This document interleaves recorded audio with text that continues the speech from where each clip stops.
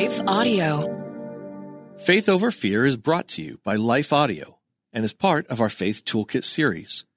For more inspirational, faith-affirming podcasts, visit us at lifeaudio.com.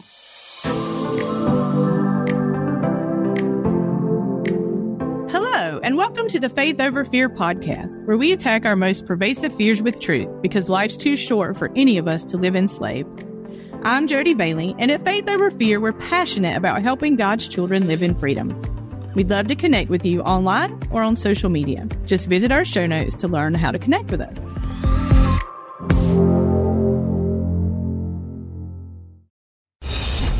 Well, good day to you. It's Joel with The King Country, dropping in to let you know that our brand new film, Unsung Hero, is in theaters now. It's Luke here. We've teamed up with the creators of Jesus Revolution to bring you this adventure of a lifetime. It's a powerful, true story about a family uniting, growing in their faith, and facing the impossible together. In theaters now, unsunghero.movie for more information. Rated PG. Parental guidance suggested. What impacts you every day? There is one book that influences almost every aspect of our lives. Museum of the Bible reveals the Bible's impact on your favorite musicians and artists, the way we measure time, social justice, our national monuments, and more. The Bible's impact is all around you. Discover how at museumofthebible.org/impact.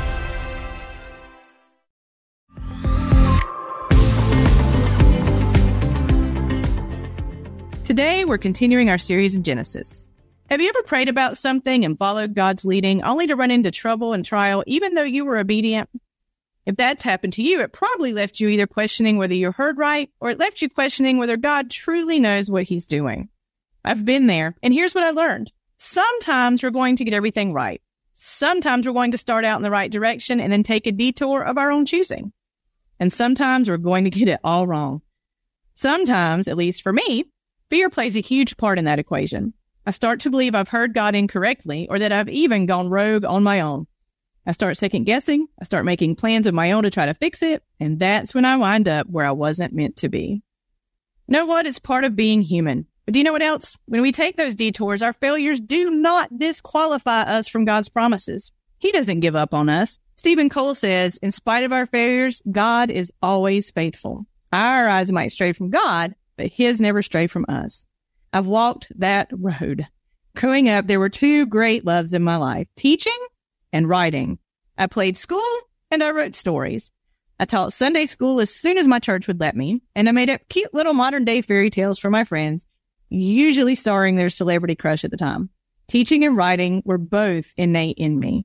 The short version of the story, though, is I knew early on that teaching could be a career path, but I always thought of writing as being one of those impossible daydreams, kind of like when you say, I want to be a rock star. Fun to think about, maybe a nice hobby, but nothing that would ever be a career. So I became a middle school teacher. I loved almost every minute of my time in the classroom. I loved my kids. I loved my friendships with my coworkers. For 11 full-time years, I had the privilege of teaching some of the greatest kids in the world. In short, at that time in my life, it was the job for me. It was exactly where I was supposed to be. But you know, writing never left me, and eventually, God allowed me to sell a book. Then another. For a time after that, I tried to be both a writer and a teacher, but I found that the amount of creativity required for both meant I was doing neither of those jobs with any kind of excellence. A series of incredible incidents occurred where God made it very clear that he wanted me to write full time. It's a long story for another time, but when I say God made it clear, he made it unbelievably, incredibly clear. Blue sky on a cloudless day clear. No doubt, no way to question it. So at the end of that school year, I packed up my things and I left full-time teaching for full-time writing, although I did stick around to teach one class a year. As it turned out, nobody really wanted to be the yearbook advisor, and I really still wanted to stay with my kids. God immediately provided me with a 3-book contract, then another, and another. Every step of the way, he clarified that my job was putting his words on paper. And yet, every fall, I'd eye the school supply sales and wonder, was I really doing the right thing? I mean, I missed the classroom. I missed the kids. I miss the camaraderie with other teachers. I mean, let's face it, writing is a solitary job. You sit in your office all day by yourself, talking to imaginary people. In May of 2018, God let me know something so clearly that I wrote it in my journal. He was about to do something different with my writing career. Something big. Was I ready? Would I jump into the unknown with him? Yes, I was. My prayer journal from that season is full of notes about my writing career and God's direction for my life. I was, in short, in his promised land. In August of that year, my daughter's school, where I'd formerly taught, needed a 6th grade teacher. Y'all, middle school is my jam. I love that age. They were a week away from school starting, and they were in desperate need. Surely God wanted me to jump in, right? And it would really help us financially if I took on a more stable job, which is a responsible thing to do, right? Surely I'd heard God wrong about the writing thing, because it simply made good sense in every way to take the teaching job. I didn't even ask him. It made so much sense. On the surface, full-time teaching looked like the right thing to do. So what did I do? I dove in. Classroom, here I come. I can write and teach at the same time, right? Wrong. I forgot that my brain doesn't work that way. I can focus on books or I can focus on teaching. My writing career stalled. Opportunities whipped past me. And as I was sitting in a teacher's conference one day, God made it super clear to me. You're in the wrong place. And what could only have been orchestrated by God, I got up in shock and walked out of a room filled with over 1,000 teachers into the lobby, only to run into one of my closest teacher friends from another school. She grabbed me, prayed with me, and I went to my principal that day. I told her I'd finished the year because I'd never abandoned my kids, but I had definitely landed in the wrong place. God is good.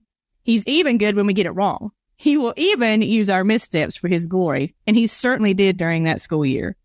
I loved my kids. We had a great time together. I had the opportunity to pray with them and watch them grow. I made good friends, but it was not God's best for me. And as soon as I walked away, God's blessings poured in. More contracts, more books, more opportunities, including this one that allows me to be on this podcast talking to you today. Remember what I said earlier? I took my eyes off the Lord, but the Lord never took his eyes off of me. I was so scared I'd heard him wrong that I convinced myself I had. But still, my detour didn't derail God's plan for me. Let's look at one of Abraham's stories in Genesis and see how he started off headed in the right direction, then took a detour of his own making. Even though he got it right, then got it wrong, God never changed his plan. In our last podcast, we talked about how God called Abraham to leave everything he knew and to journey on until God told him to stop. He ended up in Canaan, also known as the Promised Land. If you missed that episode, the link is in the show notes. Now in Genesis 12, 9 through 20, we find Abraham has been obedient, but he's also run into a little bit of trouble. Verse 10 of Genesis 12 says, Now there was a famine in the land, and Abram went down to Egypt to live there for a while because the famine was severe. Let's pause here for a minute. Following God doesn't guarantee an easy road. Abraham reached the Promised Land, and boom, famine. I followed God when he led me to be an author, but let me tell you, having spent my days with children and other teachers for over a decade before I went to full-time writing, I was lonely. And let's get real. Writing doesn't bring the kind of financial stability that teaching does. Not even close. Just like Abraham, following God did not guarantee me an easy road. You ever heard somebody say, not every good idea is a God idea? Well, y'all, here's where the truth got me. I looked at humans that year I went back to teaching instead of God. I saw that my daughter's school had a need and decided that I was the only one who could fill it. I looked at our finances and saw that although we were doing fine and God had provided for us, a steady paycheck would be a great thing. I didn't consider that God had taken care of the school without me in the past, and he had taken care of my family all along. We had never wanted for anything. I took the trusting myself approach instead of the trusting God approach. I had a good idea on human terms, but it certainly was not God's. Here's something a friend recently said to me. When you don't know what to do, keep doing the last thing God told you to do. God never breathed a word to me about going back into the classroom. In fact, remember my journals filled with all the stuff about my writing? He had told me exactly the opposite, over and over. Chances are, he already had a teacher waiting in the wings. He was going to take care of it. What did Abraham do? He went to Egypt. We don't have a record of God telling Abraham to do that. Maybe he did. But given what happens next in Abraham's track record moving forward, chances are Abraham came up with that idea himself. Abraham looked at the famine in the land that God had called him to and ran to food in Egypt. He looked at his gorgeous wife and then at the Pharaoh and decided he might be in big trouble. In verses 12 through 13, he tells his wife Sarah, "When the Egyptians see you, they will say, 'This is his wife.' Then they will kill me, but will let you live. Say you're my sister, so that I will be treated well for your sake, and my life will be spared because of you." This second decision to trust in himself instead of God led to what could have been some seriously bad consequences. Let's give Abraham the benefit of the doubt, though. Maybe he remembered what God had said about living in the promised land and having a lot of descendants. And maybe he was just trying to help God keep him and Sarah safe. That decision put the whole descendants thing in jeopardy, though. Had God not intervened, Sarah could have ended up bearing Pharaoh's descendants. But God did get involved. He made Pharaoh aware of the married woman and his harem. Pharaoh wasn't at all happy about the deception or the wrath of God that fell on his household in the process, but he made it right and sent Sarah and Abraham back on their way. Oh, and he blessed them when they did.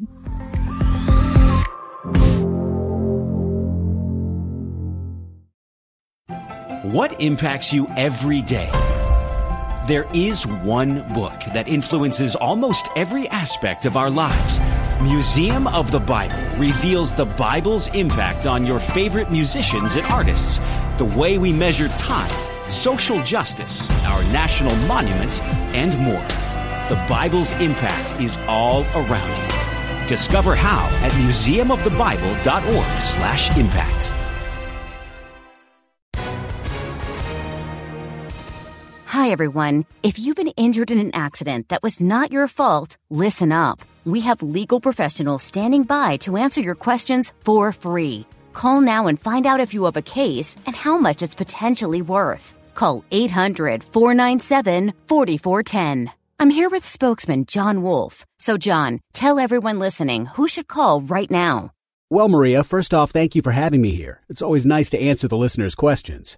Now, as far as who should call in, anyone who's been injured in an accident and think you deserve compensation, give us a call right now. 800-497-4410. You'll find out if you have a case and how much it's potentially worth. Thanks, John. You heard it, folks. Take advantage of this opportunity and call now. 800-497-4410. Advertisement sponsored by Legal Help Center. May not be available in all states.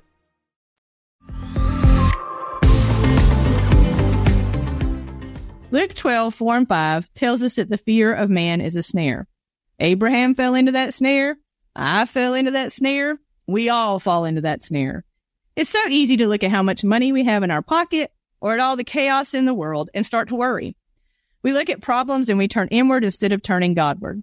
Frankly, I saw a problem at school and I turned Jodyward instead of Godward. I forgot the dozens of calls and promises written in my prayer journal, the ones God had given to me.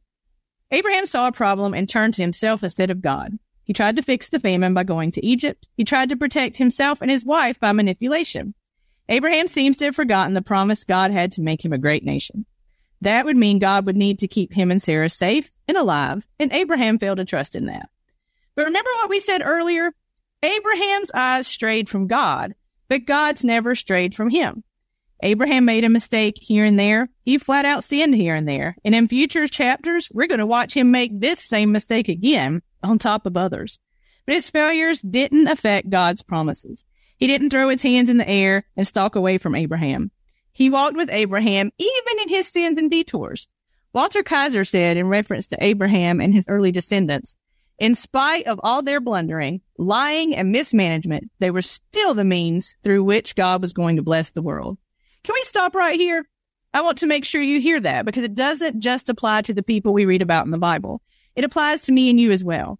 Hear me say this. We are going to mess up. We are going to get it wrong. Guess what? We already have. And listen, I know someone out there is thinking they've messed up so badly that God can't use them at all. That is simply not true. You aren't bigger than God. You can't derail his plan for you. He's waiting for you to hand over those detours and sins to him. He'll use them. I know he will. Just like he still used Abraham. Just like he uses me.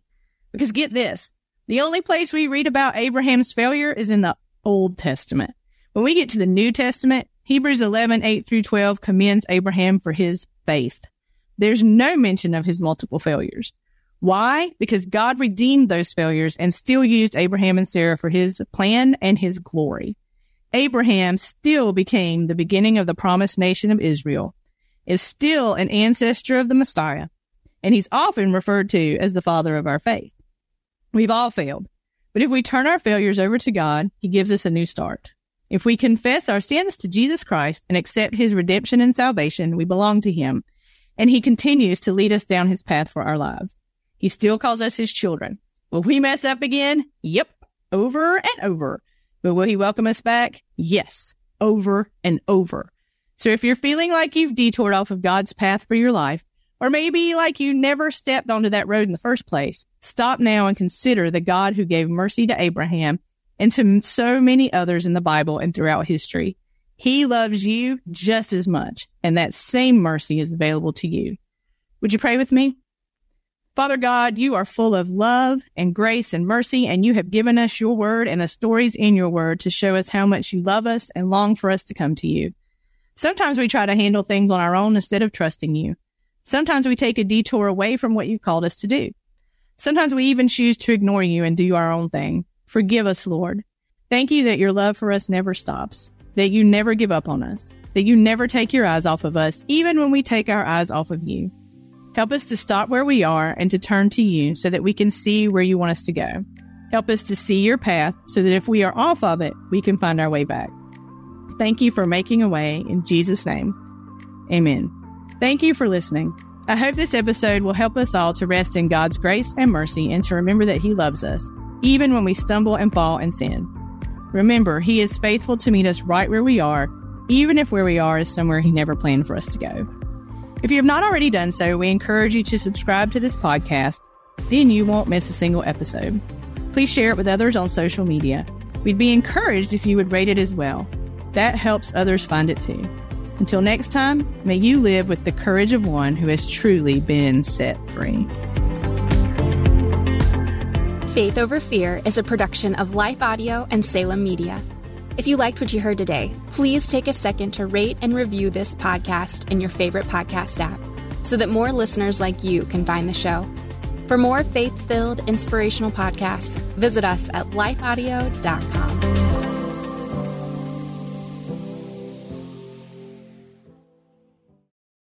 A powerful prayer life does not require hiking a mountain to be able to hear from God. God can meet us right in the middle of our busy lives to help, guide, and speak to us through prayer. I'm Christina Patterson, host of the Teach Us to Pray podcast, providing practical teaching and encouragement on how you can make prayer a natural and consistent part of your everyday life. I promise it won't require hiking a mountain, but you just might develop the faith to move one. Listen and subscribe at lifeaudio.com.